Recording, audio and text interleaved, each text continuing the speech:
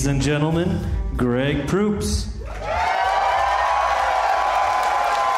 and well met, good fellows from the land of 10,000 icy cold lakes. The Smartest Man in the World podcast once again takes to the ether here from the enormously gratifying, salubrious surroundings of the Varsity Theater, located right here in the very heart of Dinkytown in Minneapolis, Minnesota, ladies and gentlemen. Wowzers McTavish. What can I say about a place called Dinkytown? First of all, the Varsity Theater is really nice, except if you're in the dressing room or backstage. The thing is this. I'm joking, of course. The bathroom upstairs is amazing. If you haven't gone, we may take a break in the middle of the show just so everyone can go up and look at it. I don't know if you're familiar with the insane modernista architect Antonin Gaudi from Spain, where everything turns into a swirling, whirling vortex of a shell, of a whelk, of a whirl, of a skeleton, of a deconstructed Paleozoic creature. But that's what the bathroom's like. It's all these little pieces, and it's all thrown together, and there's giant, weird shower heads to wash your hand under, as if you're going to take a small genital bath or something. It's pretty wild. I assume that people just get into a furious sweat in this theater and require a small shower to cool them down. There's also a pansexual, bisexual, ambisexual, male and female washing area, which it's a taste of old Europe, is what it is. The crowd goes quiet. Apparently, I'm more excited about it than you are. I like washing my hands with women, frankly. Sorry, fellas. I enjoy chatting with you, but when you're there with women, you're like, hey, how's it going? Good, how are you? You know, instead of like, hey. Although one thing I do appreciate about men is it's not, some guys break the social rule in the bathroom and they'll start chatting while you're like at the urinal, and that's always like, really? Okay, this is gonna be wild. May I come to your house while you're doing something insanely personal and fucking chat with you about your life? Oh, I see you're on top of your wife now. Hey, listen, you want to talk about baseball? But I remember being in a bathroom in the Persian Gulf with Drew Carey. Very wonderful memory. And just the two of us, we can make it if we try. Just the two of us, Drew and I. Under the Persian Gulf, the moon, that's when I saw Drew Carey swoon. We were in Tumrate, Oman, at a B-1 bomber base doing a USO thing, and I remember going in, and he'd been in the Marine Reserves, and none of the guys would take it. We were only there one night. No one took a shower. They didn't want to use the horrible facilities because it was like, you know, stand-up things with dinky curtains and don't drink the water and don't open your mouth and all that shit. And I fucking, come on. So I went in, and like it was like a cathedral in there. You know what I'm saying? Sepulchral tone. No one looked at you. No one spoke with you. You did your business. You did all the business behind very thin filament, and yet it was as if it was a meeting of cardinals. It was just no significant eye contact, no chatting, no fraternization, no grab ass. Let's be honest. What's the thing you dread most as a man going into a fucking shower situation? Horseplay. I don't want a towel snapped at me. I don't want my balls commented on. I know they look like Larry Fine and shit. I get it, all right? Stop with the goofiness, all right? We're here to do a thing. Let's just do that thing. And then move the goddamn hell on. But Drew went in and I went in, and all the other guys went, no one took a shower? No, we're gonna wait till we get to the hotel the next day. I'm like, you fucking pussies. Get in there and man up and use sand. Gets to the dirt, you bitches. We're at a B-1 bomber base. You think these guys are fucking luxuriating every day like it's Tahiti or something and shit? In any case, we're here in Dinkytown, and across the street from this theater is a sign indicating that it's the Dinkytown post office. So I go in today, and I'm like, can I have a roll of stamps? And the guy's like, these stamps are enormous. And I can barely lift them. What type of enormous letter are you sending that you require such postage? I'm like, really? Everyone is so small here. It's like a Fiona Apple look-alike contest. It's everybody's 3 feet tall with pointy ears, and I feel like I've got to throw a ring into a volcano. My disappointment with Dinkytown is that everyone's not wearing green felt tunics and little red boots with bells on them. Frankly, I feel like you're dropping it for the team here. If you go to Fisherman's Wharf in San Francisco, there's fucking fishing boats. Yeah, you see fishermen and shit. There's seals going, and you throw fish to them and shit. If you're gonna have a Dinkytown, shouldn't there be someone who's like, go no further, mortal?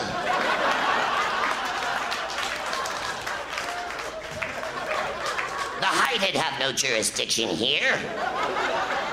This is for us and our kind, the Dinky. I'm a pixie. I'm a brownie. I'm a Smurf and I'm lost. Kind of a mentally defective aphasic Smurf. I'm not even a Smurf, I'm a Keebler elf. What am I saying? There's no fudge here under a tree. There's no cereal in a big pot. What the fuck? What a ripoff Dinkytown is. Now, Bob Dylan lived here briefly, or hung around here. He's Dinky. He's the smallest folk singer in the world. He's like, what, 5'3", 5'4"? He couldn't be any more than that. I saw a fucking 6-foot dude walking down the street, like, with no excuses. Go ye to Hided Heights. Wow. So, yeah, now we made it to Minneapolis, and I haven't been to Stapal on this trip, but I've been to Stapal before, and it's quite near here. Is my understanding. What can I say about Minneapolis? Every time I've come here, I've never had like weather as Earth knows it. The last 2 days here in Minneapolis have been a sweltering 90-something. Yesterday's humidity was like fucking Jupiter at the red spot. It was like, wow, this is kind of dank. I can't breathe. I'm getting a methane donut, macaroni and cheese pizza filling, kind of like, hard to breathe. And then today, simply hot. I've been here at other times of year. I came in the winter once, which was a terrible mistake on my part. As you know, the outdoors is a rugged place where there's gum wrappers and sometimes fruit. Seriously dangerous outside. I mean, I know this is, Minnesota, and you guys jump in a canoe the minute you wake up and then rub your undercarriage with a snow cone or whatever. Like, this is as warm as I'm gonna feel all day, and I know how it works here. You guys, it's harsh here in the winter, but I'm from California, and I'm an enormously sensitive artist, and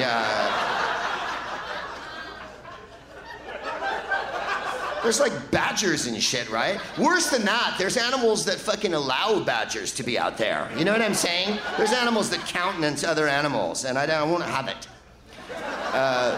If you go out into the woods today, you're in for a big surprise. If you go out into the woods in the state of Minnesota, you'll find water. There's no question of that. There's water fucking everywhere. This is the leakiest of all the states. But also, there's no Chinese restaurants in the middle of a lake. I find that to be depressing. But look, what about the view? Yeah, what I'm looking at is no fucking food except what you fucking brought, and I don't want your tuna. Crushing disappointment. Although I was outside a minute ago dealing with some matters, and I couldn't help but notice both the sun and the moon were in the sky tonight. How propitious. And when I say propitious, of course, I mean how alacritous, how fortuitous. Interesting to have all the heavenly bodies coincide on the night of a vodcast. So, in the times I've been here in the winter, extraordinarily cold, I had to have huskies lick me out of an ice wedge that I was in so I could go get a cinnamon chai latte last time I was here in the winter. Then I thought I'd outfox all y'all and come back in the spring. But no, it was fucking freezing ass in April. Like torrential, sideways, icicle, dart-like, heinous, small javelins of fucking pain going into my eyes. If you wear glasses, fucking winter sucks balls. because your glasses are covered with shit all the time. It's like having a windshield. The sighted don't understand, and you really never will. You did not listen. You're not listening still. Perhaps you never will. How I wish I knew. The summer's not exactly a fucking dream for people with glasses, because you walk into a place, it's freezing and cold air conditioning. As soon as you've come in from outside, your glasses steam up and just condensate immediately. So you're a hilarious Andy Dick character from a fucking Jessica Simpson movie. And then in the winter, there's moisture all the fucking time. I don't know how you do it, but good for you. I would just cry if I lived in Minnesota.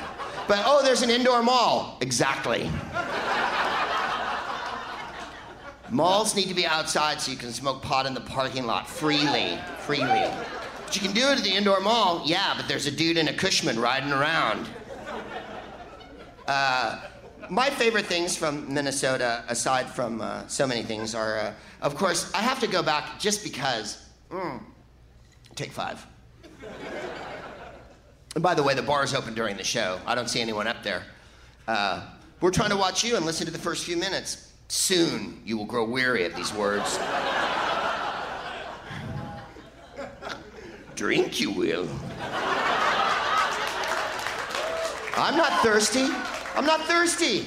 You will be. You will be. I went to see, if I've told this story before, fuck it, I'm telling it again. There's been a lot of episodes, they're free, so whatever. Yeah, I know. Flip over to Dana Gould for a minute. I went to see Prince in 1984 at the Cow Palace in San Francisco on the Purple Rain tour, and it was, oh yeah, it was amazing. So they said on the radio, we listened to the radio in those days for instructions. Citizens of Earth, remain in your homes. The communist threat is almost over. Now you can go to the airport and hear them say things like, if you see something suspicious, report it to one of the underpaid douchebags who wouldn't know what to do if you told them. You're not douchebags. You're doing a job. Someone's listening that works for them, and it's like, I'm not a douchebag. I know you're not. You know what I meant. So,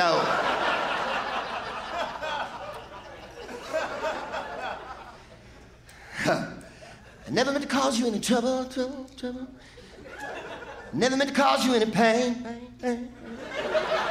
Only want one thing, that's you to love me. I only want to see you laughing in the purple rain. So on the radio they go,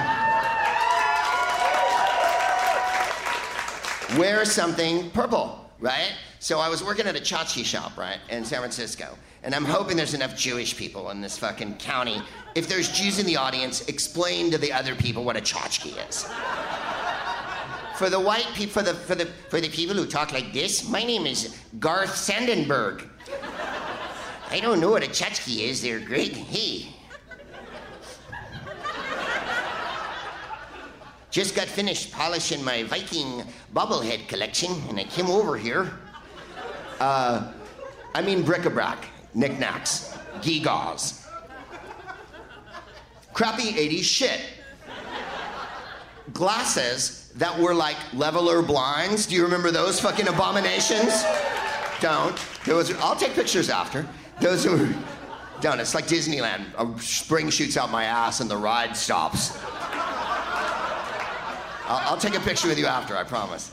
Those horrible glasses. Then the other ones, the wraparound new wave ones that were in blue and lime green and shit. And then all the O-rings in every different color. I had loads of black ones, right? Broaches, right? And the jellies. I didn't wear the jellies. I've said it before. And then horrible cheap pumps that cost $20 that all the strippers who danced at the O'Farrell Theater used to come in and buy from us. And then the T-shirts, right, with the super graphics. Relax. It was oh yeah, I worked in a store that sold that shit. And then our boss was so awesome. I can't say his name because it impugns him, but he knows who he is, and he was great. And on Christmas of that year, he came in the morning, and we had to undo all the shit and take all the crap out of the boxes. It was always from China, or worse than China. It would be like from Snang Snay. And you're like, where the fuck's that? Like, what fucking blind child had to pack this into a box? You know what I mean? Like, where did this fucking cargo come from? And it was the cardboard that if one drop of moisture came on it, it exploded like a sausage. You know, like, who fucking made this piece of junk, you know? So it would come, and he had bought these bangy ashtrays, right? That were the most tasteless pieces of shit, the most racist, objectionable. They weren't funny in the fucking 1830s. You know what I mean? They were big-lipped African with bones in their noses that had little headdresses on, and you put your cigarette here, and the smoke came out its nose. And he bought a case of these fucking things, right? And they sat in the store. First they were in the front, then they were in the side, then they were in the back, then they were under the counter, then they were nowhere, right? Like, you couldn't fucking give one of these things away. I think he asked 10 or 15 bucks at the beginning. Then it was like, will anyone please remove these from the premises? I'm humiliated that I made this decision. And so, so that Christmas morning, it was Christmas Eve, and we were open till 7, right? And we were on Polk Street in San Francisco. It was really busy, loads of people. And we sold cheap shit. Like, the most expensive item was like $25, right? So we did mad, cash only. And it was credit card too, and I knew the tax on everything. I don't know if you've ever worked retail, but you learn the tax on every item. That way, when you don't ring it up, you know how much to take out of the till at the end of the fucking day. Am I right or am I right? So, a sweatshirt was $10.24, right? So you'd go, oh, 3 sweatshirts, fantastic. And you'd ring up 2, and then fucking go, hey, does anyone want shrimp cocktails for lunch? It was always cab fare and lunch. I wasn't that larcenous. I'm not that big of a thief. I'm the petty thief. I worked with another girl, who, again, I will not name, whose business card said on it, Pharmacopoeia Extraordinaire. So, thank you for understanding Greek. For those of you who don't understand Greek, that meant she was a drug dealer. Pharmacopoeia Extraordinaire. That meant that the breadth and scope of what you can... Now, these are 80s drugs, so it's largely Coke and shit like that. And now it would be, like Adderall and Meow Meow. I don't know what kids take. What do kids take? They, reconstitute Wilmas from the Flintstone vitamins and turn them into some shit. I don't know. I don't take kid drugs, because I'm not a kid, so I take grown-up drugs. So, but in the 80s, that's what we had. So I was really hungover one day, and we were working together, and I go, I'm pouring sweat. And she goes, go in the back and lay down. There was a storeroom, a heinous storeroom. And so I went in the back and laid down. I came back about an hour later. She goes, here's your cut. I go, my cut of what? She goes, the till. I'm like, have you not rung anything up for an hour? You literally were just fucking taking, So he comes in on Christmas Eve morning, and it's going to be heinous busy. If we did $2,000 at the till, that was a big fucking day, right? And he was an ex-cop and kind of druggy. He threw down a bindle to me and the guy I was working with each, right? And this is how he talked. He goes, try to stay awake. That's how he did. That was his orders for the day. Try to stay awake is what he said. Take care of that. Try to stay awake. Take care of that. Try to stay awake. He spoke like Hunter S. Thompson. Do what you can. Do what you can. Do what you can. The guy, if I can steal him, they're stealing him. Do what you can. So we did coke all day and smoked cigarettes. You could smoke cigarettes inside in those days. We smoked cigarettes all day and did coke and sold 1 million fucking plastic dinosaurs and T-shirts that said, "Don't do it." We went to the Christmas party at the boss's house, and this is how nice he was. There was each of us a box, and we opened it up, and inside, a bangy ashtray with a $100 bill stuck in it. That was a lot of money in 1985, man. Fucking $100 bill in the bangy ashtray. What does this have to do with Prince? I was working at that store when on the radio it said, if you're going to the Prince concert tonight out at the Cow Palace, be sure to wear some purple. And for His Purple Majesty's request. Now, I got a rock block of Prince coming up right now.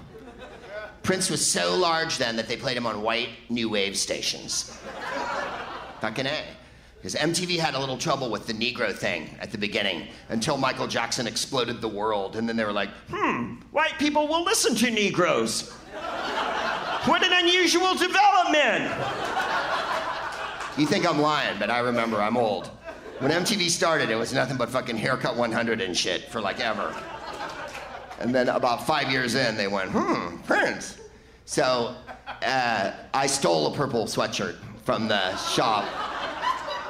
No, I didn't dress like the white guy in the band. What's it? Who's the drummer? What's the drummer's name? Bobby Z.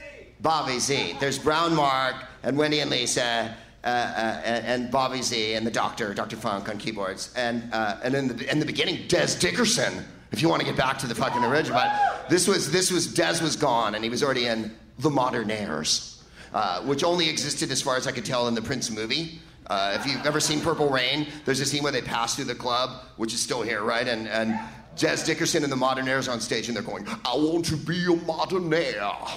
A Modernaire. And they have giant purple boots on and shit. And, that was their only song as far as I knew. In any case, I didn't dress like Bobby Z. I didn't have a pencil-thin mustache and a floofy do and a fucking Diamante collar and like a long, Paul Revere jacket and ruffly sleeves and shit like that. I wasn't dressed like I was in Sheila E.'s Road Crew or whatever. Sheila E. opened, so I stole the sweatshirt and we took a fuckload of psychedelic mushrooms, right? So we drove to the Cow Palace. And is there any story you're gonna tell Greg where you rode bikes and then did a prayer meeting after?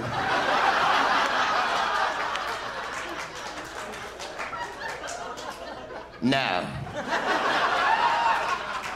Listen to NPR if you want that shit. If you want to hear stories about honest, hardworking people and their fucking boring-ass middle-class bourgeois bullshit, middle-brow fucking lives where they don't do anything exciting and they worry about what color their fucking kid's bassinet is and shit like that, and their fucking biggest thing that ever happens in their life is they eat 2 sandwiches because they're only supposed to eat 1 because they're on a fucking strict regimen or whatever. If you want to feel like you're going to Montessori school, listen to fucking public radio. If you want to visit the fucking Proople world of fucking groovy Proopleness. And I think I pointed it out once before, but I'm going to point it out again anyway. The group America in the song Ventura Highway invented Purple Rain, because if you recall the song, he goes, wishing on a falling star, waiting for the early train. Sorry boy, I've been hit by purple rain, right? And then Prince did it later. I'm sure he heard the song. But you mean it wasn't original? Mm-hmm. I heard it in 1973, and Prince is my age. Well, maybe a year older, but he looks good. The point is this. We're tweaking our ass off on mushrooms. We missed the first act, whoever the fuck they were. Sheila E.'s on. There was kids sitting in my seat, right? And I mean kids, like fucking 12-year-olds or whatever. And I fucking threw their ass out and shit. Just high on mushrooms. I went, hey, you two, beat it. And they're like, what? And I said, you fucking heard me. These are our seats. Boom. And they fucking, and they fucking, my friend who's with me, Jeff Bell, was like, I can't believe you did that, man. I go, I'm not standing. We paid for these fucking seats. So Sheila E. comes on, and it was the fucking, he saw her standing at the section marked, if you can't have to ask, you can't afford it, lingerie. They made love. You know that one? She knew she had a problem. Wow, wow, wow. You know that one? She wants to lead them, bum, bum, bum, bum, bum, bum, bum. And then Sheila E. would, I can't do it because I'm not that limber, but Sheila E. would go, I can kick the drums over her head. Awesome. So then she brought a dude out of the audience and tied him up. And fucking vaudeville, man. She at a stadium brought a guy out of the audience, put him in a chair, fucking tied him up, put her fucking spiked heel in his chest and pushed his ass over and shit. And then goes, ladies, don't you hate it when your man comes home with the funk from some other woman's pussy on his Johnson? And even at 24, high on mushrooms, wearing a stolen purple sweatshirt, I was like, that's a rather site-specific incident, don't you think? I don't know that all the women in this Cow Palace are on board on this one. I think some of them are rankled, others, their dander's up. Some have probably never faced the fucking actual possibility of their man coming home with the funk from some other woman's pussy on his Johnson. Maybe their cheating fucking paramour was considerate enough to rinse after, or even not come home. I don't know. I found it to be a frank and provocative question, and one that I appreciated the honesty of. After all, she was wearing lingerie, and then Prince came on, right? So the whole place goes dark, and they go, Dearly beloved. Yeah, fucking A, right? And then we are gathered here together, this thing called life, electric world called life. What is it that means forever? And that's a mighty long time, but I hear tell you. And fucking, they came out of grain elevators underneath the fucking stage, right? They appeared like, wah, wah, wah, wah, and then they fucking came out, and everybody went crazy, and he was wearing the purple jacket and shit. Then when they did, what is it, Computer Blue? Which one is it? Wendy? Yes, Lisa. Is the water warm? Yes, Lisa. Shall we begin? That one was awesome because lights out, and they just did it on The Voice. So the best, aside from everything, because that was the show where he had the guitar that ejaculated. It was high-class funk. He threw down like nobody since James Brown. He was really, really tremendous. And then at the end, he gets up, not at the end, in the middle, like he's gonna do the acoustic part. They did a couple of old jams like Let's Work and shit like that from the earlier albums. And then he got down and he sat down at the piano and he played Free. And he gets to the chorus, and they're like, be glad that you are free. And he goes, sing if you want to. And the crowd goes, free to change your mind. And he goes, thank you.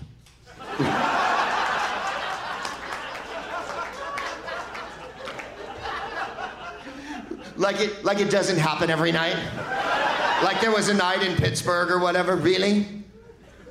Sing if you want to. Really? Whatevs. Thank you. Fucking show business is so awesome. Good ass show that one was. And then of course, when I was when I had a comedy group, I was in a comedy group in San Francisco in the 80s. We based our entire dress code on Morris Day and the Time. I'm not saying that we wore Stacey Adams shoes and fucking luminescent turquoise fucking suits and shit. But the whole gig in our group was sweet and sharp. As Thelonious Monk said, how do we dress tonight? Sharp as possible. And I've just tried to carry that on. I always thought that the Time looked so fucking bitchin', with the tux coats and the Stacey Adams and the fucking pompadoured hair and shit and the jerry curls. It was just fucking off the deep end good. And they were funky most, so there you are. Let's get to the boring peachy part almost already. It's a very big day on this occasion because the Supreme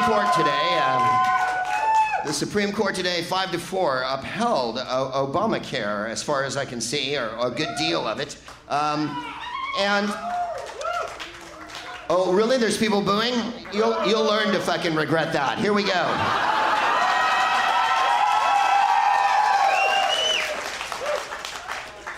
Here's the deal.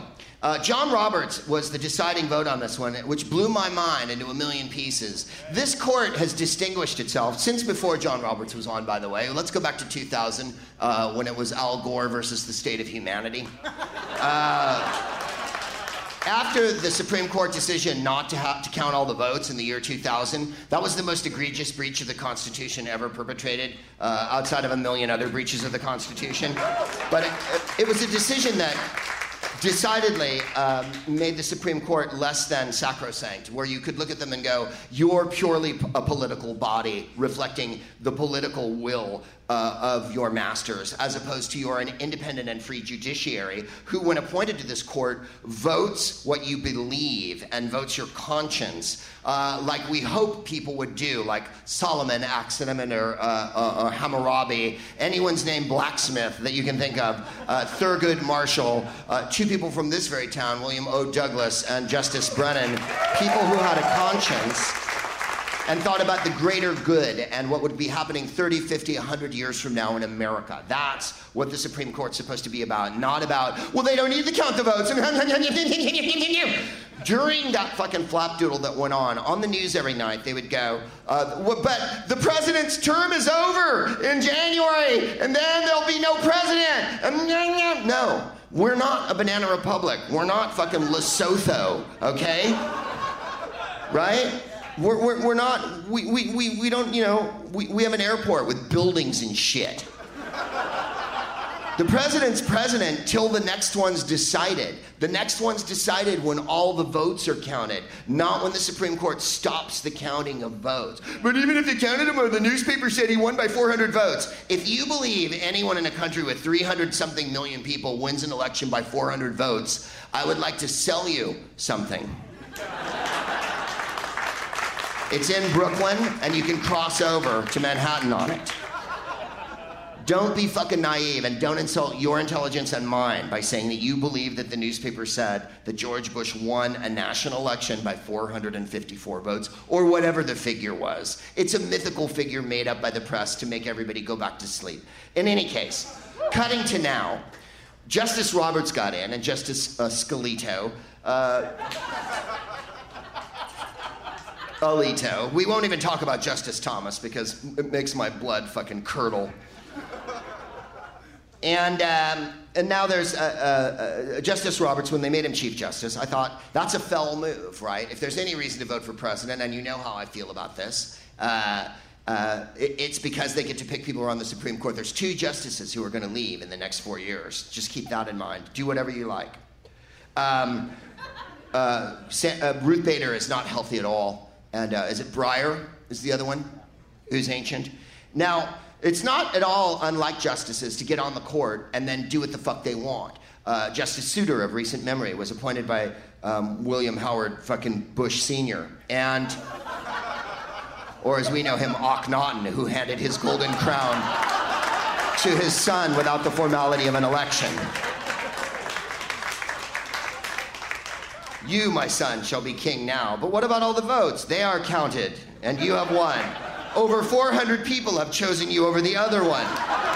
It is practically an anointment. So, yeah, he appointed Justice Souter to the court. He tried to get Bork onto the court. Bork was a little freaky for people, because he was watching Faces of Death on Laserdisc in those days. He probably wouldn't have been worse than a lot of justices. In any case, they put Souter on because he was Norman Bates. He lived at home with his mom. He'd never written a notable decision. He was just a, chaste Republican. And then he got on the court and voted liberal the whole fucking time and fucked them completely over. Richard M. Nixon, who was president briefly in the 70s, and as Woody Allen said, when he left the White House, they used to count the silverware. Richard Nixon appointed Justice Powell to the court, thinking he would be one of the boys in the bag. You'll vote party line, you'll do what we tell you to do. Justice Powell went off on his own the whole fucking time he was on the court. They don't have to leave, by the way. Souter left, but they don't have to leave. Sandy Day O'Connor left. You can stay till you die. You can sit till the moment you fucking die if you fucking want to. It's a sinecure. Justice Thomas, in all of his time on the court, since those marvelous hearings with Anita Hill, where he proved beyond a shadow of a doubt that he was kind and beautiful to women each day at work. Not a woman in this room is unfamiliar with that person at work. That's all I have to say.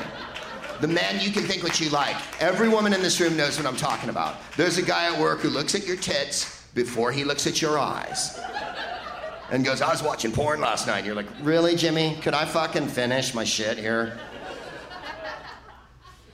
I'm just saying.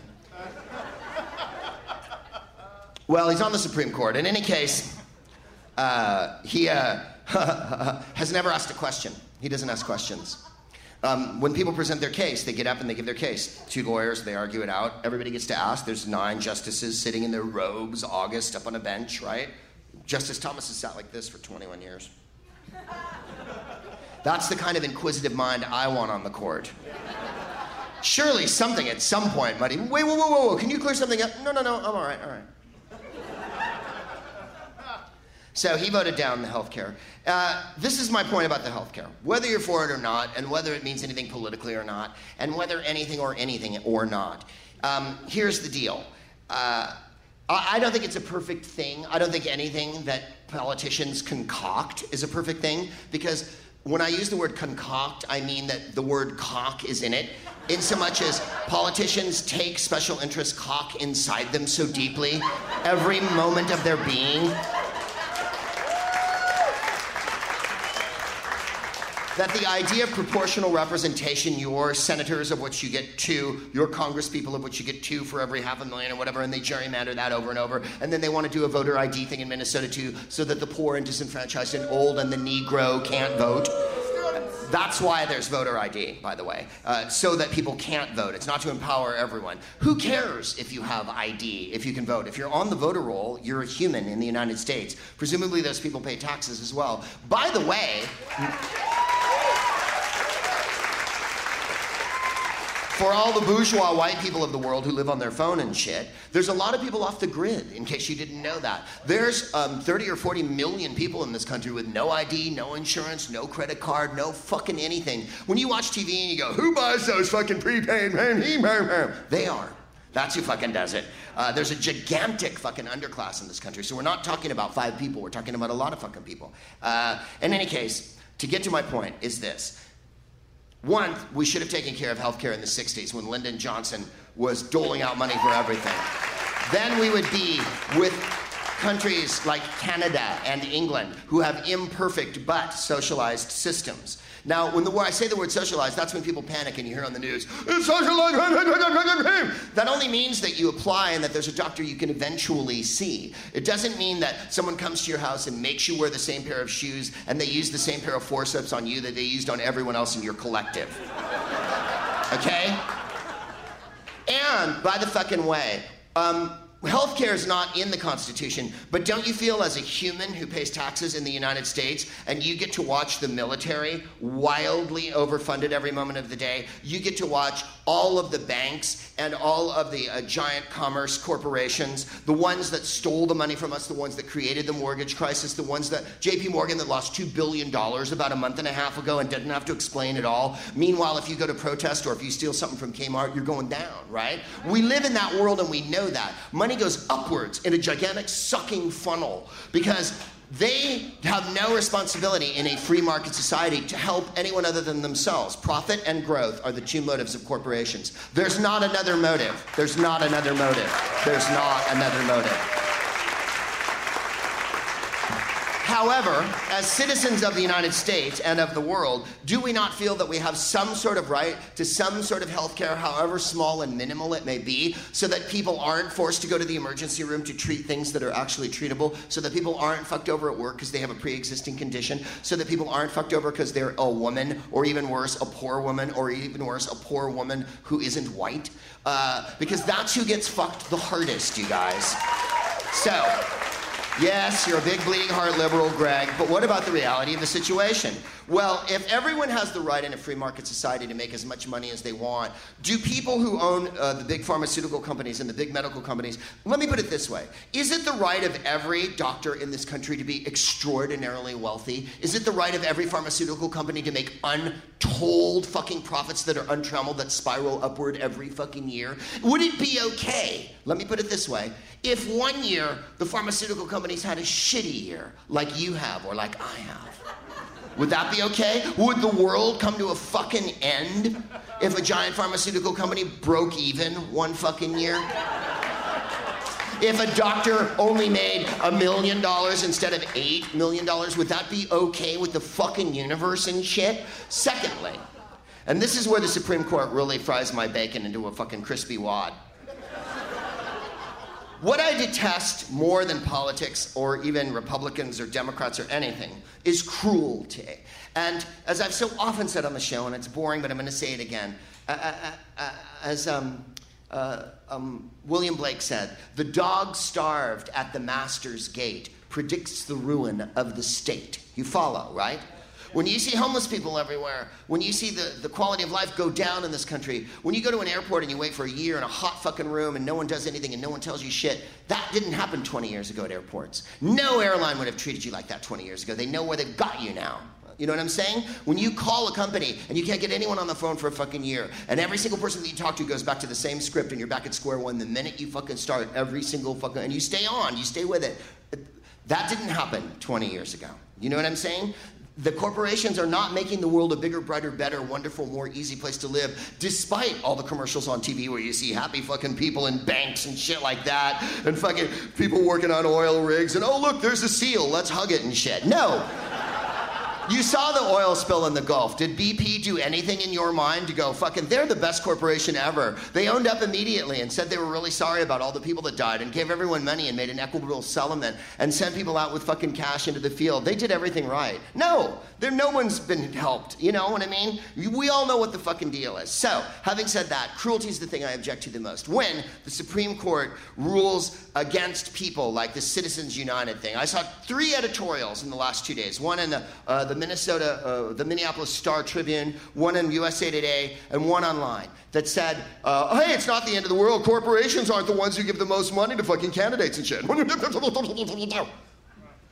It cost $1 billion to run for president. Mitt Romney's spending $1 billion. Obama's spending $1 billion. Know that. $1 billion. All of us in this room will never have $1 billion put together for the rest of our lives. Is it okay if they don't spend $1 billion? That's all I'm saying. Would it be okay if we scaled shit back a little bit? Maybe they could spend $750 million.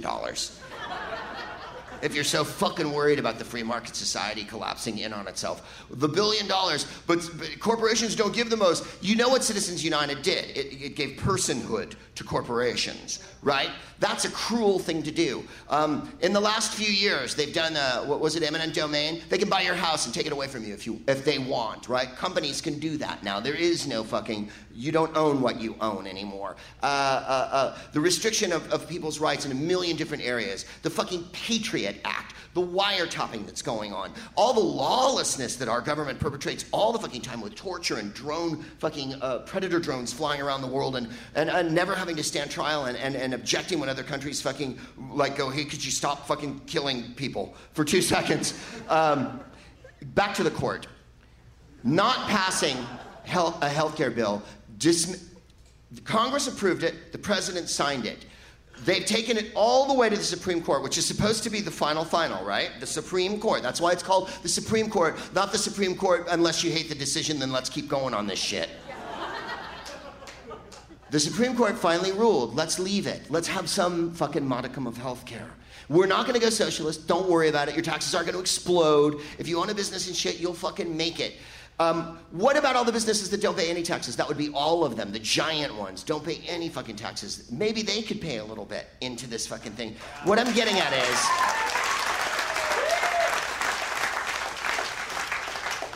to knock that law down is cruel. It's cruel. At the end of the day, who is it cruel to, Greg? Babies and shit. Can I make it any more plain? Can I make it any more, Sinclair Lewis is from this town. Well, I mean, can I make it any more fucking clear? Babies, dirty-faced, snot-nosed babies who are high on fucking crack is who, when you don't have health care, they don't get any fucking health care at all. And they're welcome to fucking die in the street like this is Dickens' London. And I won't fucking, I mean, if you're against the health care bill, I understand. Dig this. Republicans are already starting to try to overturn it. They're going to try to get another vote together in Congress. This is what I have to say about this. It's over. You lost one. Take it like a fucking man, okay? All right? You fought it in Congress. You fought it on the Hill. You fought it when the president approved it. You took it all the way to the Supreme Court. Let it fucking lie. Let it fucking lie. Let it be enacted. Let's see what happens. Maybe in the next 5 years, we work out the kinks. Maybe in the next 20 years, it turns out it was okay. You know what I mean? To keep fighting over this, because this Congress isn't doing anything else by the fucking way. Obstructing this bill is their business. Name another bill that's gone through Congress in this session that's made your life better or that's had any relevance to you. You can't, because they're not on the news, because they haven't. What they have done this entire session is to fiddle fuck with each other. And it needs to fucking stop right now with this fucking decision. Shut the fuck up and let's move on, can we please? Thank you.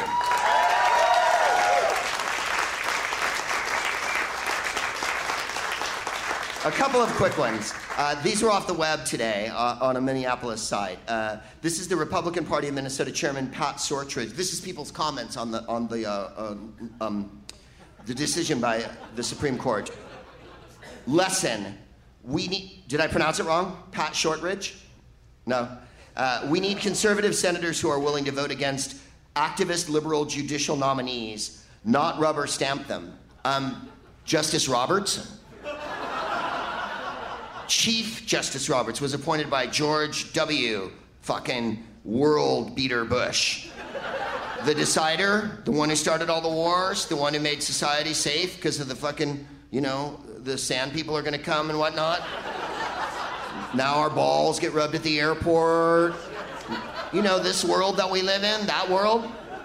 He appointed him. So don't repeat talking points that aren't fucking relevant. You just sound like a monkey. For the weak-minded, point was on conservative senators opposing liberals like Soto. It was on Twitter, so he had to shorten it. Sotomayor, Kagan, Ginsburg, etc. Roberts, not a lib, a disappointment. Because he fucking stood up and went, I'm Chief Justice and this one needs to stand. Maybe it's the first time he grew a fucking pear in his life and shit. Republican Congresswoman Michelle Bachmann.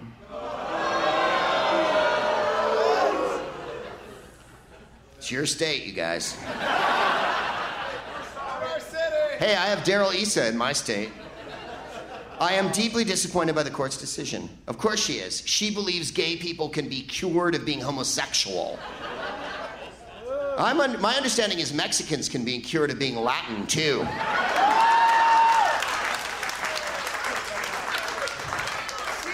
If you just, exactly, si se puede.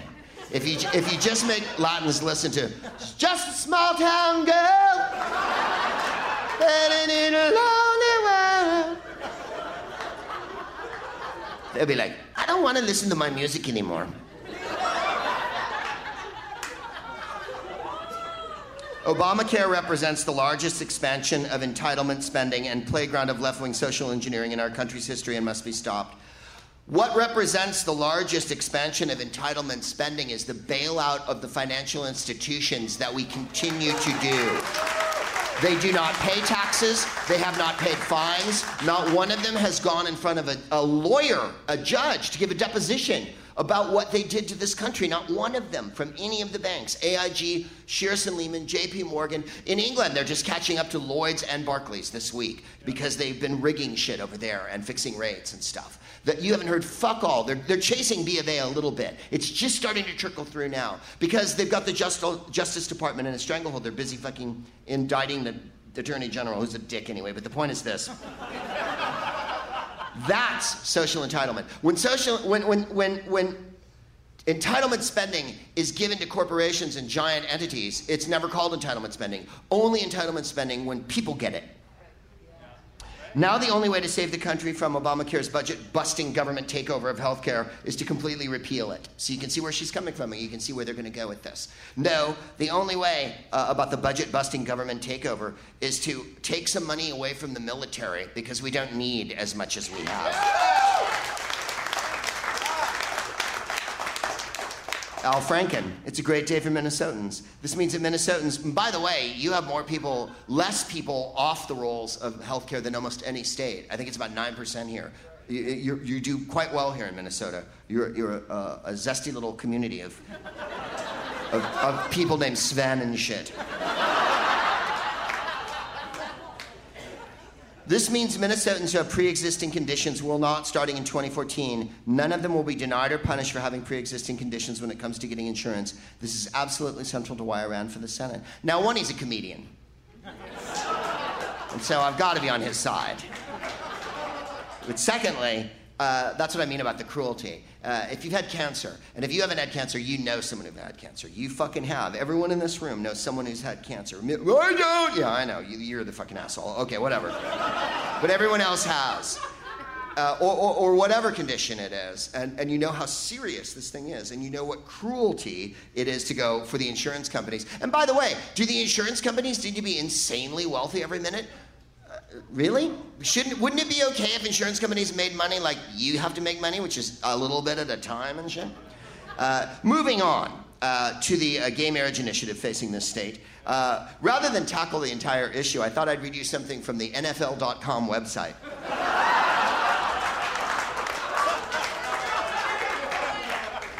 Minnesota Vikings punter Chris Cluey has never been afraid. Cluey?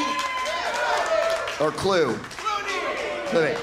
He took shots at the owners during the labor negotiations and the league's 2011 memo regarding the faking of injuries. He voiced his support for the same-sex marriage through a series of ads he helped write for Minnesotans for Equality. Cluey's preferred avenue for speaking against injustices has been on Twitter, Someone from the this is him speaking. Someone from the Minnesotans for Equality contacted me and asked if I'd be interested. I said yes. I've always believed, this is a punter for the Vikings, that people who are inherently the same and should have the same rights and equal protection under the law. It really doesn't matter what you do with who or whom, as long as you're not infringing on someone else's rights. Everyone should be free to live their own life however it makes them happy. This is a professional football player, you guys.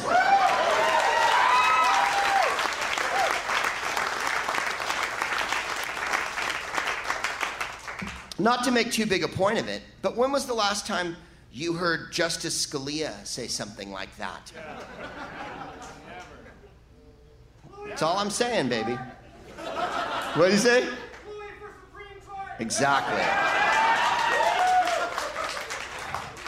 Fucking just think of it.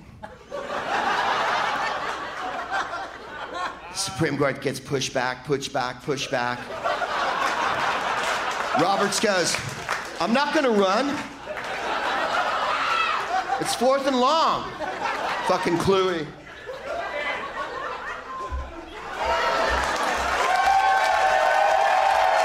And then making a tackle.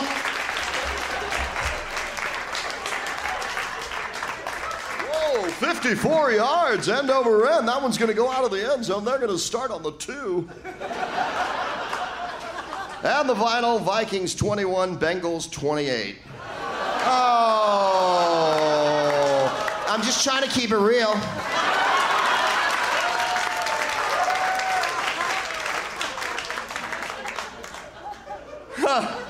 With the exception of New York, which has 70 players on current NFL rosters, none of the states that allow for same-sex marriages are major producers of NFL talent.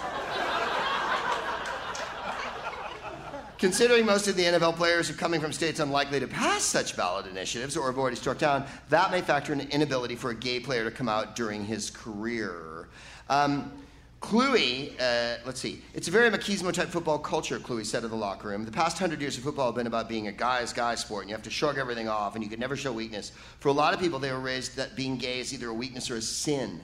So it's tough for a lot of guys to get past that cultural conditioning. One of the things my parents brought me up with is you should have equality for everyone. I'd like to think I have a pretty strong sense of justice and right and wrong. The proposed marriage amendment is just blatant discrimination, and that's not right, that's wrong.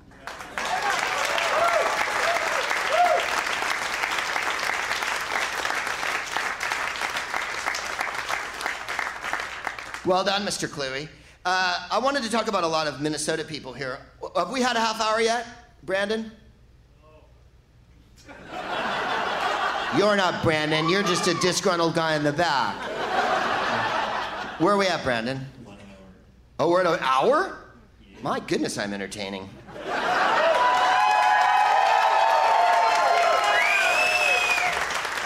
Time for some commercials.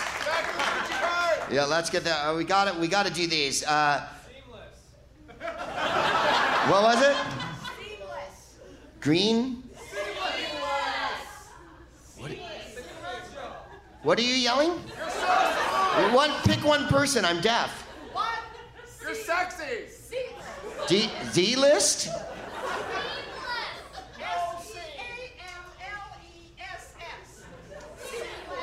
Seamless. Smooth. Seamless! I get it. Hey, everybody. The 4th of July is coming. Speaking of the Supreme Court and of football, you know what football reminds me of? The 4th of July. You know, one of the best times of the football season is when they're not playing.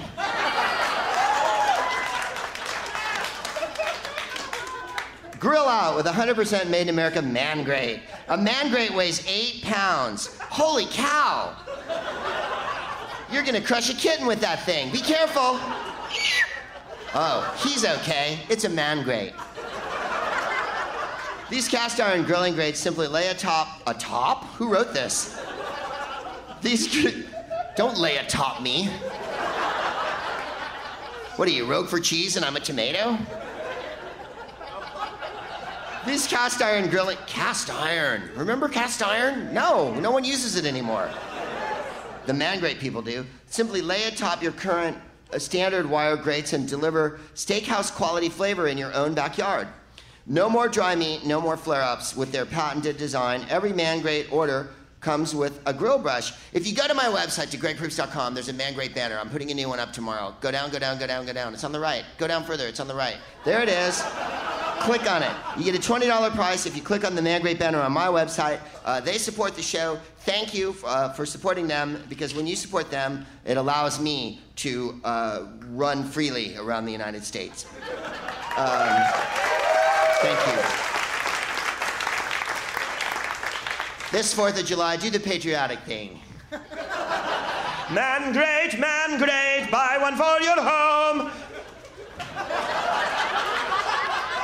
I'm an American and I will barbecue. I will use a Man Grate. Oh, there goes your shoe. It's made of cast iron and it's tougher than it looks. I know all y'all use Amazon. Everybody uses Amazon. Go to my website, gregproops.com, and click on the Amazon skyscraper banner on the right side. And I will get credit for sending you toward Amazon if you're going to buy a book or a CD or something like that. And you're going to Amazon. If you'll do that, that will also help us keep rolling here along as we do. Also, who likes music? Wow, have you heard about Spotify? Millions of tracks, artists, and even comedy content. That's right, even the old Proop Kitten. It's iTunes, but with the entire world's library at your fingertips whenever you want it. It works on PCs, Macs, home audio systems, and mobile phones. The tracks play live, you don't gotta wait. It also doesn't take up a million things on your computer, or whatever they're called, gigas. It's easy to use, or as this copy says, it's super easy to use because it's the 70s. Go to our Spotify link. It's on my website. Where is it? It's up at the top. It's up at the top. It's up at the top. I'm down at the Man Grate thing. Go back up. Click register from your Facebook account. Download Spotify to your Windows, your Mac. And there's millions and millions of songs. Go to Spotify. That will help us do that. Let's talk about where we're going to be. We are going to be, let's see, at the Helium Club in Philadelphia, or as I've spelled it here, Helm. Let's just correct that. We'll be in Philadelphia, the city of brotherly love, not that I noticed, and that's on the 12th of July. Then we'll be at the Paris Casino in Las Vegas. Yeah, that's right. Gonna city, gonna set my soul, you're gonna set my soul on fire. I'm a little more Elvis Costello than Elvis Presley. Let the dice stay hot.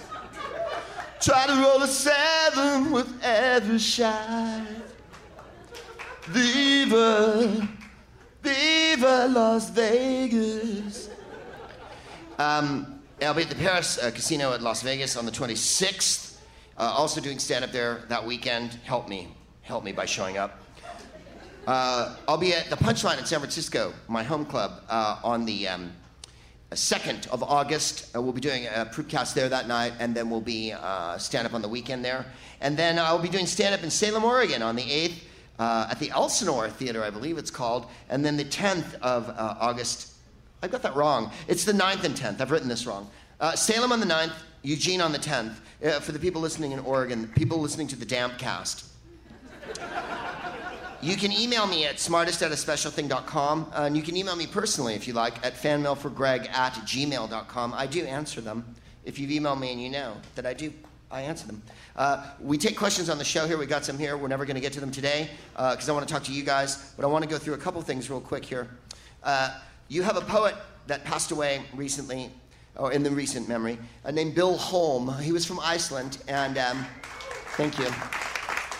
We love poetry here on the show, and we aspire to poetry at all times, because underneath this bitter, fucking, burned-out, liberal, what was once a bright, democratic heart full of hope that's now just a charred, fucking, bitter, horrible piece of tan mark that you find underneath the urine-soaked corner of the monkey bars. Inside here is a tumescent, if you'll pardon the expression, let's say effervescent.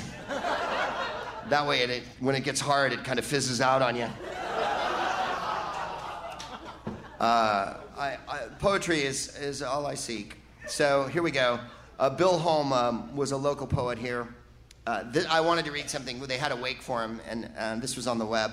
There will be an opportunity to toast Bill's memory and pledge that his name will not be lost to memory, which I thought was very well put. Because as you know, the dead are quite alive. And by the way, this one's for Nora Ephron tonight. Whatever you thought, a woman of infinite wit. She made people laugh. There's nothing more important in my world. We'll try to have some Icelandic vodka around, says his wake.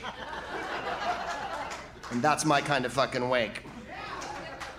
Here's the poem. A retired farmer working as a greeter at Walmart. The store went up last year outside of town. There was a cornfield where I'm standing now, smiling, saying hello, and handing out ads for plastic purses, towels, and microwaves. The job doesn't pay much, but neither did farming. Pete, my old neighbor wearing clean overalls, comes in. I say, hey, you lazy fart, I see you're taking the day off to loaf in town. And Pete says, you should talk, getting paid for standing around in an air-conditioned store. While we talk about the rain last night, the possibility of early frost, the price of hogs, a dozen customers pass by ungreeted, and I feel uneasy about not doing my job. In one way, it's like farming, spending hours on the tractor with lots of time to daydream. Now I invent secrets I'd like to tell customers. Every third mineral water bottle is filled with Russian vodka. Snakes have been found in the cups of the imported braziers. But I only say, hello, how are you? And send them on their way down the aisles, which are nothing like rows of corn.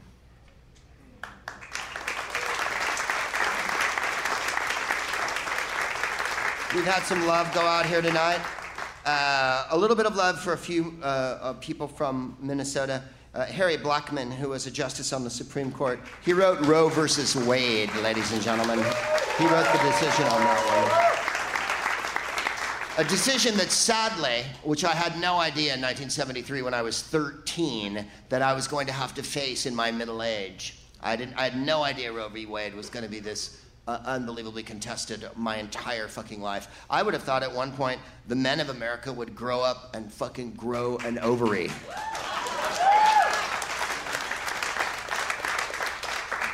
We've already mentioned Justice Douglas and Justice Berger. Gene McCarthy is from Harold Stassen. No one remembers Harold Stassen, but thank you. Some people remember him here. As a child, Harold Stassen ran for president 12 times. He sought the Republican Party nomination 12 times. 44, 48, 52, 64, 68, 76, 80, 84, 88, 92, 96, and 2000. He ran for governor of Minnesota 4 times, winning 3 times, governor of PA twice, Senate twice, and mayor of Philadelphia once. He was also sought a seat as U.S. representative. An amazing politician, just simply fucking amazing. George I'm not going to get it right, Papandreou. He was the prime minister of Greece in 2009. He's from Minnesota, you guys. He's from St. Paul. He was National Minister of Education and Minister of Foreign Affairs and Prime Minister of Greece. No longer. It wasn't his fault, but wow, to come from Minneapolis. Walter Mondale, Andrew John Volstead. Yes, Fritz Mondel is a very nice person. Andrew John Volstead. This one is important to me because we're always talking about the prohibition of marijuana on this show. I noticed there's no medical marijuana. Do you have medical marijuana clinics? Yeah. Pity that. Andrew John Volstead, you may remember, because sponsored a bill that prohibited the manufacture, transportation, import, export, sale, and consumption of alcohol beginning in 1920, formerly called the National Prohibition Act. It was better known as the Volstead Act, which established prohibition from 1919 to 1933. 14 years in this country, you couldn't buy alcohol legally. That was the 14 years when organized crime took a stranglehold on so many dealings in this country. We made organized crime with the Volstead Act, and we're making organized crime with the prohibition of marijuana. Couple of quick hits. The Trashmen, they did Surfin' Bird. They never saw a beach in their life that wasn't on a lake. The reason why Surfin' Bird is more awesome than any song is, one, they're called the Trashmen. They played surf punk rock, really. Tony Anderson on lead guitar, Dal Winslow on guitar, Steve Warr, Bob Reed. They had 2 songs in '64. Surfin' Bird, number 4, Bird Dance Beat, the sequel, number 30.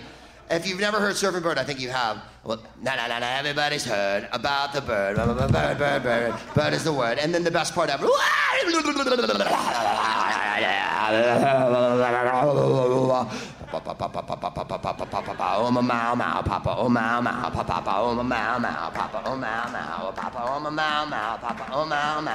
Unbelievable. The Ramones and the Cramps. Everybody. Fucking greatest song ever. Soul Asylum, Sounds of Blackness, Gary Puckett, The Replacements, Husker Du, Steve Greenberg. Won't you take me to a funky town? Fucking A. Talk about it, talk about it, talk about it. Jimmy Jam and Terry Lewis. Fucking A. The Andrews Sisters, Babes in Toyland, Bill Berry, Dr. Demento. I don't think I would be here if it wasn't for Dr. Demento. He really fucking put it on. I hope he's still on somewhere. Is he still alive? Dr. Demento should have a podcast every day, shouldn't he? Where he plays fucking, oh my God. It's $4 a show. Oh, does it cost? Are you here, Dr. Demento? Oh, it's Tim. It's $4 a show. Well, good for him. I owe him everything. He was really cool. I mean, it was the first time you heard so many songs. And of course, Weird Al Yankovic owes his entire career to fucking Dr. Demento. And that's not a knock. That's how cool he was. Eddie Cochran from Albert Lee, Minnesota. What a great town name. I think we mentioned Bob Dylan before. This is the funny part. This is from Minnesota.com. Dylan was inspired by Woody Guthrie, and this was one reason why he moved to New York City.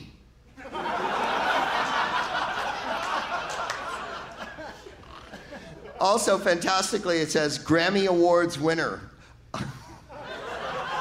You know, somehow in the comprehensive ocean that is the fucking overwhelming poetry that is Bob Dylan, I don't think the Grammy Award is what people are going to remember at the end of the day. I do remember this. When he won the Grammy Award, it was it Time Out of Mind? He got on stage and he goes, "Everyone worked real hard on this album, even the musicians." And no one laughed because it's Bob Dylan. And everything he says is like Moses chiseling into a tablet. Fucking show business crowd in Hollywood, and they all, ooh. The musicians worked really hard. And then, and I'm gonna get this wrong, I'll misquote it, but I won't forget it. He said, when I was a kid, I think he said his age too, I think he said when he was 15, he goes, I went and saw Buddy Holly at Duluth, at the town hall in Duluth. And man, he looked at me. And I could think about that when we were making the album.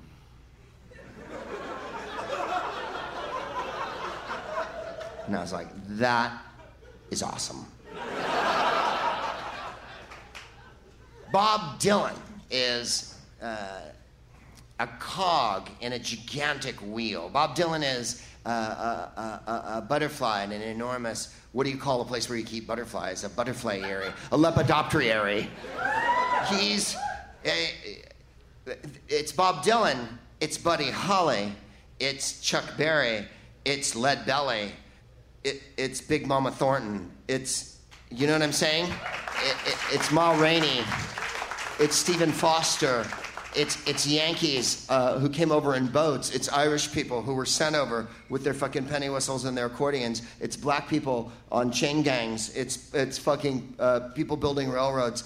That's what Bob Dylan's music is. It's a continuation of the gigantic wave of American music. He is the interpreter of it. That's why when I saw him in 2001, he closed with Not Fade Away by Buddy Holly. And it was a screaming, rockin' fucking version, too. They really shouted it out. It was awesome. And so when he says that, it sounds like he's a crazy person, which he is. But it also speaks to the heart of what he's doing. I think other people get up and go, yeah, I want to thank God. Yeah. Well, that's nice and shit. It's awesome that you're appealing to the higher spirit.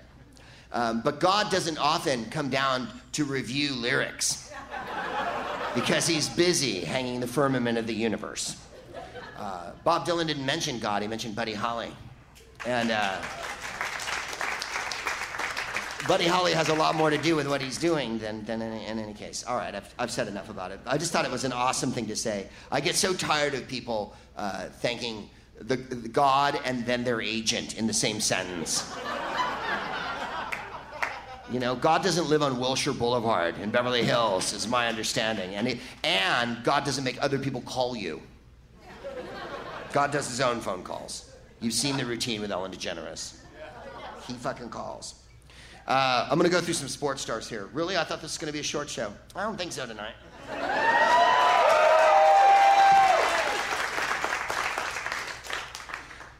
I'm going to tell you how it's going to be. Charles Chief Bender was a baseball player. He was a pitcher. He threw a no-hitter in 1910. He pitched famously for the Philadelphia Athletics in the teens of the last century. I'm a big dead ball fan. They didn't allow black people to play, but for some reason American Indians got a pass, so American Indians got to play, and they were all called Chief. All the one, yeah, oh yeah. Less sensitive time then. This is before World War I. So if you were an Indian, and he was a Chippewa, a full-on Chippewa, from here, from White Earth Reservation, Minnesota, he was called Chief. Later, he pitched on Brooklyn, and his catcher was named Chief Myers. He caught for the Giants. He was also an Indian. So they roomed the two Indians together, Bender and Myers. My understanding is that Bender pitched on the 1905 Philadelphia Athletics team. He most certainly pitched on the championship Philadelphia teams of, 10 and 11, and maybe 13, when they had the $100,000 infield. I know that sounds silly now. In those days, $100,000 was a lot of fucking money. In any case, he's in the Hall of Fame. And if you ever get a book called The Glory of Their Times by Lawrence Ritter, there's also an audio version you can get on iTunes. Chief Bender speaks. Or Chief Myers speaks, rather. But they talk about the old days in baseball. Chief Bender's a really cool figure from those days. Jean Havlish is from St. Paul, Minnesota. She was a shortstop for the Fort Wayne, Indiana Daisies of the Women's Pro Baseball League in the 50s, and also a Hall of Fame fucking bowler. So well done, Jean Havlish. Oh, yeah. Jerry Koosman, of course, pitched for the Mets, and they just got their first no-hitter this year, and I couldn't believe that Koosman didn't have one. Kent Herbeck. Let me just reenact a moment in Kent Herbeck's career.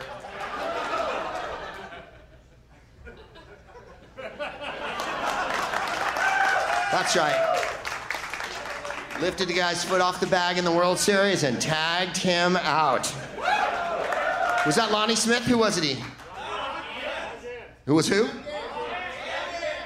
Gant. It was Ron Gant. Lonnie Smith was the one who got deked by no block in Game 7. Yeah, that's what I remember.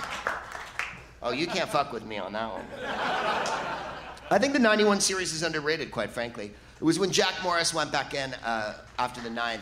And Tom Kelly goes, give me the ball, and Morris went, fuck you. I'm pitching the 10th. And he's not in the hall. I don't understand why Jack Morris is in the hall. Not yet.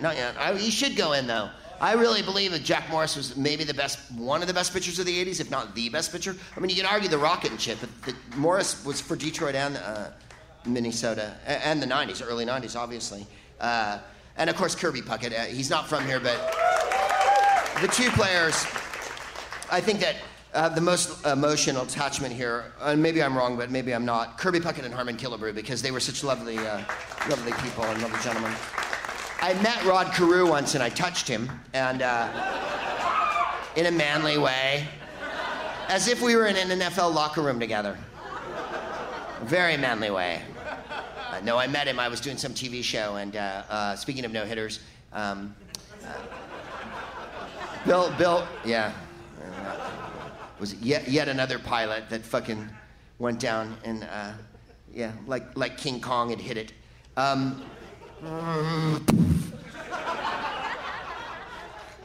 Pitched up at a softball diamond outside of LA, and Bill Russell, who played short for the Dodgers, and Rod Carew were there. And it was a show. It would work now. It was like a reality type show. You made a wish, and then they made your wish come true. And this guy wanted to fucking get instruction from major leaguers, so they brought Rod Carew, and he told him how to fucking bat. And Rod Carew fucking showed him he didn't show him how to steal home and shit. That would have been hilarious if Rod Carew, because what did he steal home? 16 times? 18?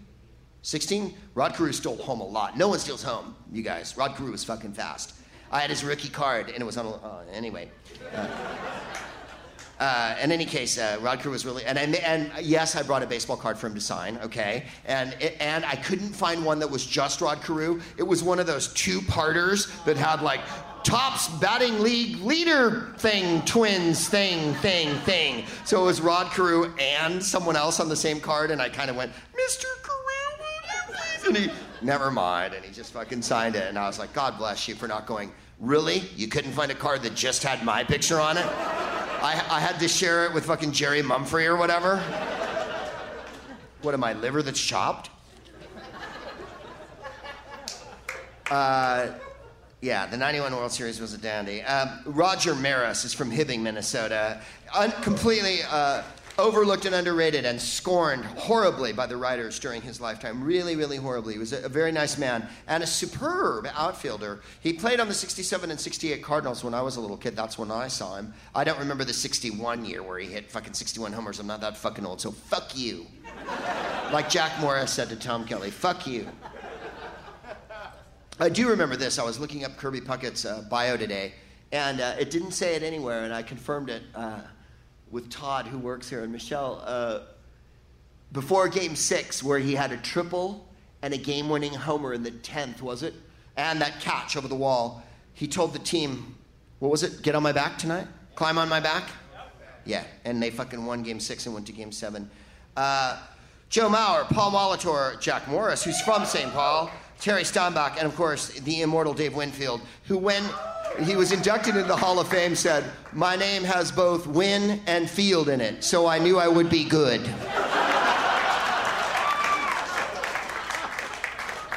Very quickly, Roy Dandridge, because as you know, we can never get away without talking about the Negro Leagues. Roy Dandridge played in many teams here, all around the Negro Leagues. He played in Mexico, Venezuela, Puerto Rico, Cuba, Santo Domingo, played for the Brooklyn Black Dodgers or New York Dodgers, played for the Minneapolis Millers in white ball. Came up when he was...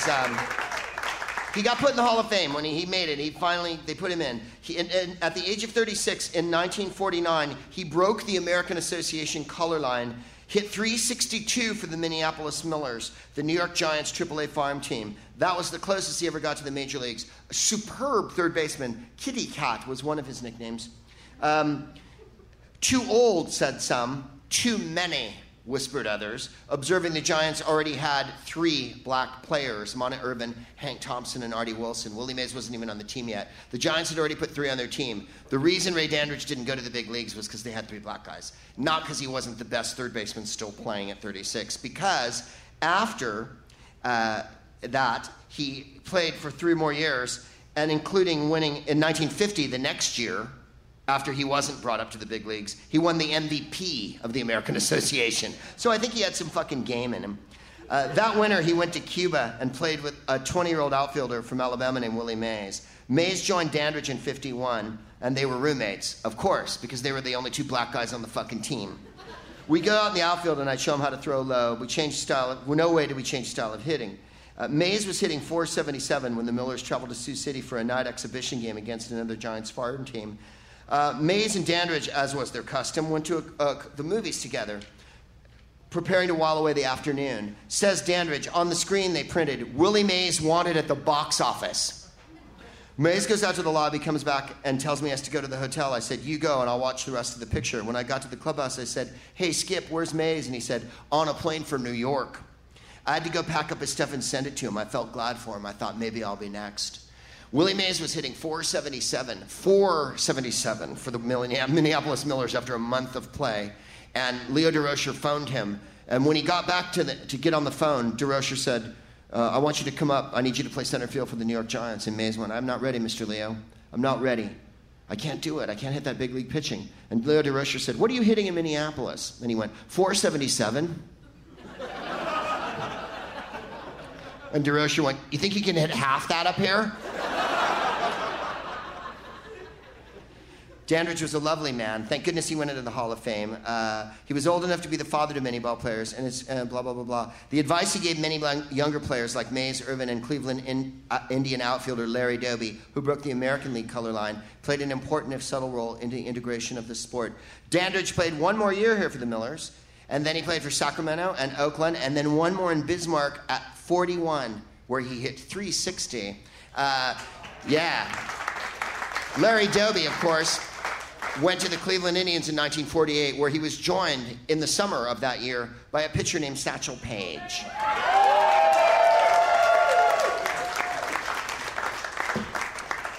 So many funny comedians from Minneapolis. Liz Winstead is from Minneapolis. Louis Anderson, Nick Swartzen, and the lovely Jeff Cesario from here. Also, Maria Bamford. The amazing Maria Bamford is from here. Who? Yes, Mitch Hedberg, and Mitch Hedberg as well. Thank you. I had forgotten to mention Mitch Hedberg. The late, great Mitch Hedberg. He was an amazing comedian and a very funny gentleman indeed. I have nothing but respect for Mitch Hedberg. Also, Dan Schlissel runs a record company out of this very town called Stand Up Records. I have 2 albums on Dan's label. I'm also selling albums out in the lobby, none of which are on Dan's label, sadly, so he'll receive no money for tonight's plug. But he has many great artists on his label, including Maria Bamford and Lewis Black, Mark Maron, Tom Rhodes, lots of good comics, and he's totally the real deal. Are we ready to do some questions, you guys? Shaker, are you ready to do this? Thank you, brother. Just stick up your hand and Shaker will wander out there. We'll do this for a while and then we'll fuck off into the night. Have I mentioned Man Great lately? Have I told you, Man Greatly, that I love you? Hey, Greg. What's your name, sir? Andrew. Hi, Andrew. I'm Greg. House center. It's the 3rd row. Hi. I'm doing my paperwork while we're talking. Okay. I just knew you were blind, so I thought I'd help. I'm watching. So, you spoke a lot about Bob Dylan tonight. Yes. And how does he make it on your fuckable and unfuckable list? Well, I think young Bob Dylan is pretty fuckable. I mean, I happen to know of a couple of people who went there with him. I hope this isn't out of school. So, I'm in London a couple years ago, and I'm on a radio show, and I'm promoting something. I did a documentary of Jack Kerouac's On the Road for like BBC, for like Radio 4 or whatever. So it was fun. And I'm not an expert on it, but they asked me to do it, so I fucking did it. And we go to plug that, and on the show's Mavis Staples from the Staples Singers. And the host is Scottish, right? And Mavis is there with her sister, and her sister's wearing a wig. They were both wearing wigs, but her sister's wig was slightly askew. And the Staples Singers are just unstoppable fucking gospel, you know. And you know what Mavis's voice sounds right like? I know. I can't even do it justice, right? Like, she has a baritone. If you've seen The Last Waltz, another thing we talk about quite a lot on the show, you know that at one point in the movie, the Staples come on and sing The Wait. They don't sing it live in the show. They sing it with the Staples later in the movie. And Mavis sings. All the Staples singers sing it, but Mavis sings it. She has a marvelous voice. She's also in the Prince movie Graffiti Bridge and sings Melody Blue in that picture and on that record. Mavis is there. The host is Scottish. You're in England. You got to be ready for fucking frankness, right? Because in the UK, they don't give a fuck. They say things in the UK like Tom Cruise is gay and shit. Like, you know, they just say it. Yeah. It's not like here, where you read things and people are like, well, blah, blah, blah, blah, blah, blah, dance around the fucking topic. In England, they fucking go for the fucking juggler and shit. So the host of the show goes, so, when Bob Dylan came down to the South, you had an affair with him. And Mavis Staples, who's in her 70s, turned fucking red, right? And went, I'm not gonna... And her sister turned to my wife, they were sitting on the side, and went, mm-hmm.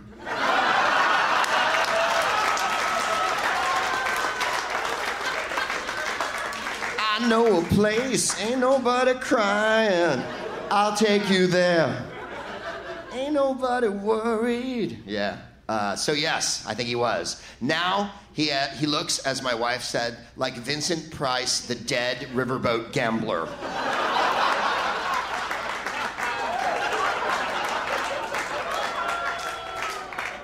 But I love how he sings now. I really love how he sings now. Was it? No, I wasn't born in the country, but one day I might cross the line. It's not dark yet, but it's getting there. Yeah, if you go to see him now, that's how he sings. Any of the songs, like God said to Abraham, kill your son. That I know you must be putting me on. Or what was my favorite one? It was back in another lifetime, one of soil and blood. But blackness was a virtue. Because it's like Jerry Lewis, there's two periods, right? If you do Jerry Lewis, there's the hey lady, and then there's the later, the good and the warm and the nice, right? With Bob Dylan, there's that, where the stone you when you walk into the door. There's that Dylan, and then there's the, it was back in another lifetime. And then there's that weird Nashville skyline. Lay, lady, lay. Lay across my big baby. Why did you sing like that on one album?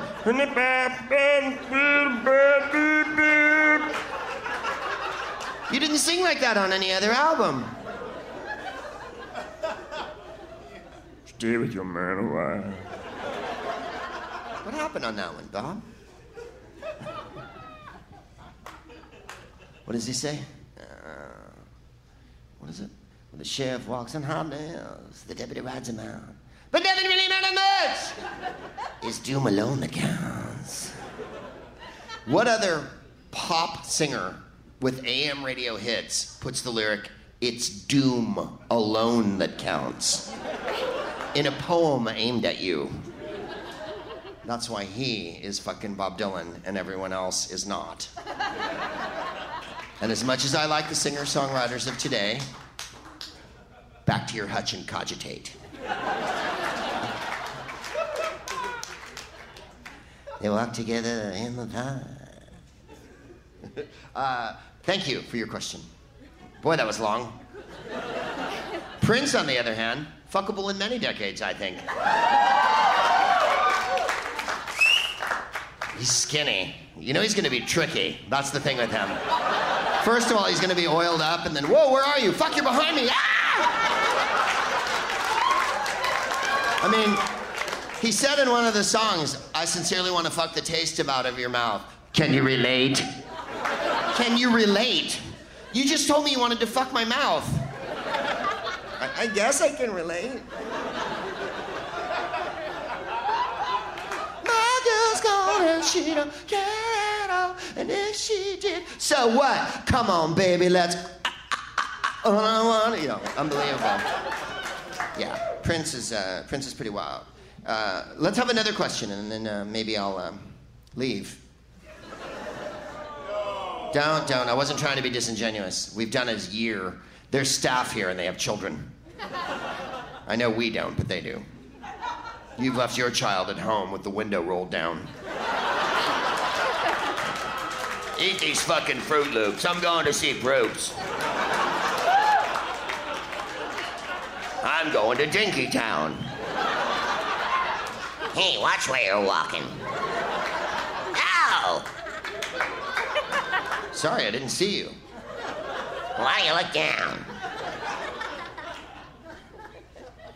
It was back in another lifetime. One of Belsenfeld. Anybody? That's it? One Bob Dylan? Right here, right here. I can't see. Hi, Greg. Hi, what's your name? I'm Charlene. Carlin? Charlene. Hi, Charlene. Hi. Hi. A few weeks ago, somebody asked you, Kirk or Picard? As an avid Star Trek fan, I have to know, where do the other captains fit in the mix? I didn't watch the other shows that much.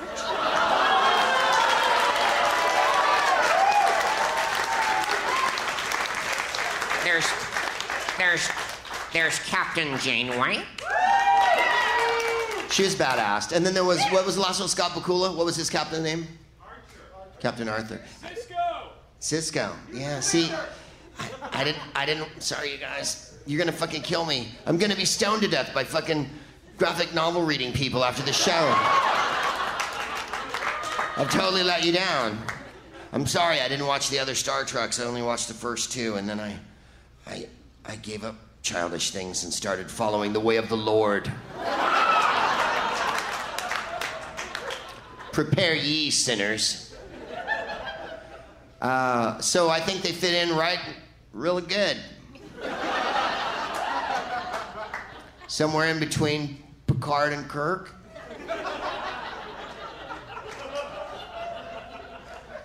They weren't on Battlestar Galactica. What was Brian Posehn's old joke? When the Star Trek movie comes out, drive by and go, fucking all the people in line, all the nerds in line outside of Grauman's Chinese Theater. Fucking Star Wars sucks! Fuck you, it's not Star Wars, it's Star Trek! He goes, man, there's gonna be a lot of nerd-on-nerd violence. Brian Posehn, it wasn't me. I'm sorry I can't answer that question. I should have just lied. But I would have got caught halfway through because I don't know fucking two of their names.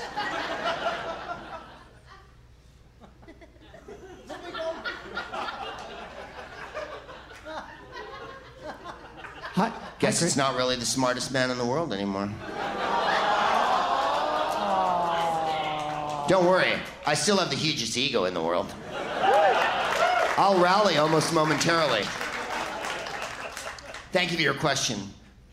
Maybe next time you could make it more arcane and then I would know it. Greg, I have a question for you. All right. Thank you for standing. It's like a revival meeting now. Amen, brother. I've got a BBC question for you. I don't know your feelings on the historical period of England between the wars, but I do know your feelings on drinking. And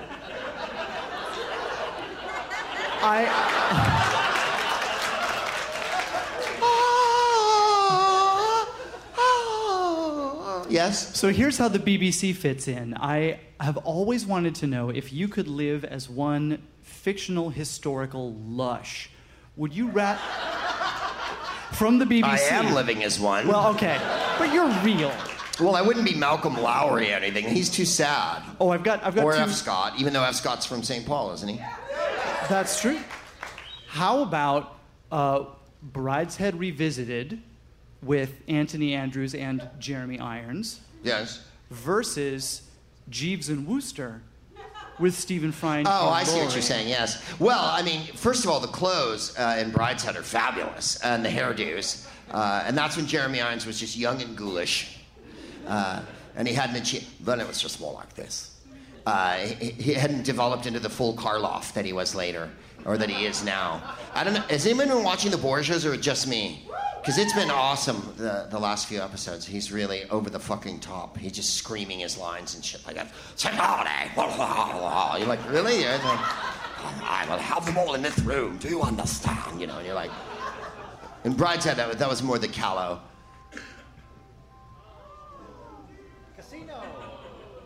Did we win? He bet it all on black Ah, and lost. like Wesley Snipes in the movie Passenger 57. Always bet on black. But having said that, I think Jeeves in Worcester, because he's such a heedless, good time person. That Bertie Worcester said, we win? He bet it all on black Ah, and lost. like Wesley Snipes in the movie Passenger 57. Always bet on black. But having said that, I think Jeeves in Worcester, because he's such a heedless, good time person. That Bertie Worcester, such an unbelievably gormless hooray, that I think he has no idea. With him, he's like the epitome of an upper class twit. It's just what do the Bonzo Dog Band say? I'm an L man, liquor loving laughs. And Stephen Fry is so unbelievably gorgeous, as they both are. Hugh Laurie's amazing too. I did a TV show in England like 2 weeks ago with Stephen Fry called QI that you'll never see in America, but it'll be on in September. And he's just marvelous. I worship and adore him. I aspire to be in his pants, just to be a witness to what's going on. Did I say pants? I meant his brain. I don't know where that came from. I'm joking, of course. That's been the Poopcast. Thank you very much for coming out, Dinky Town.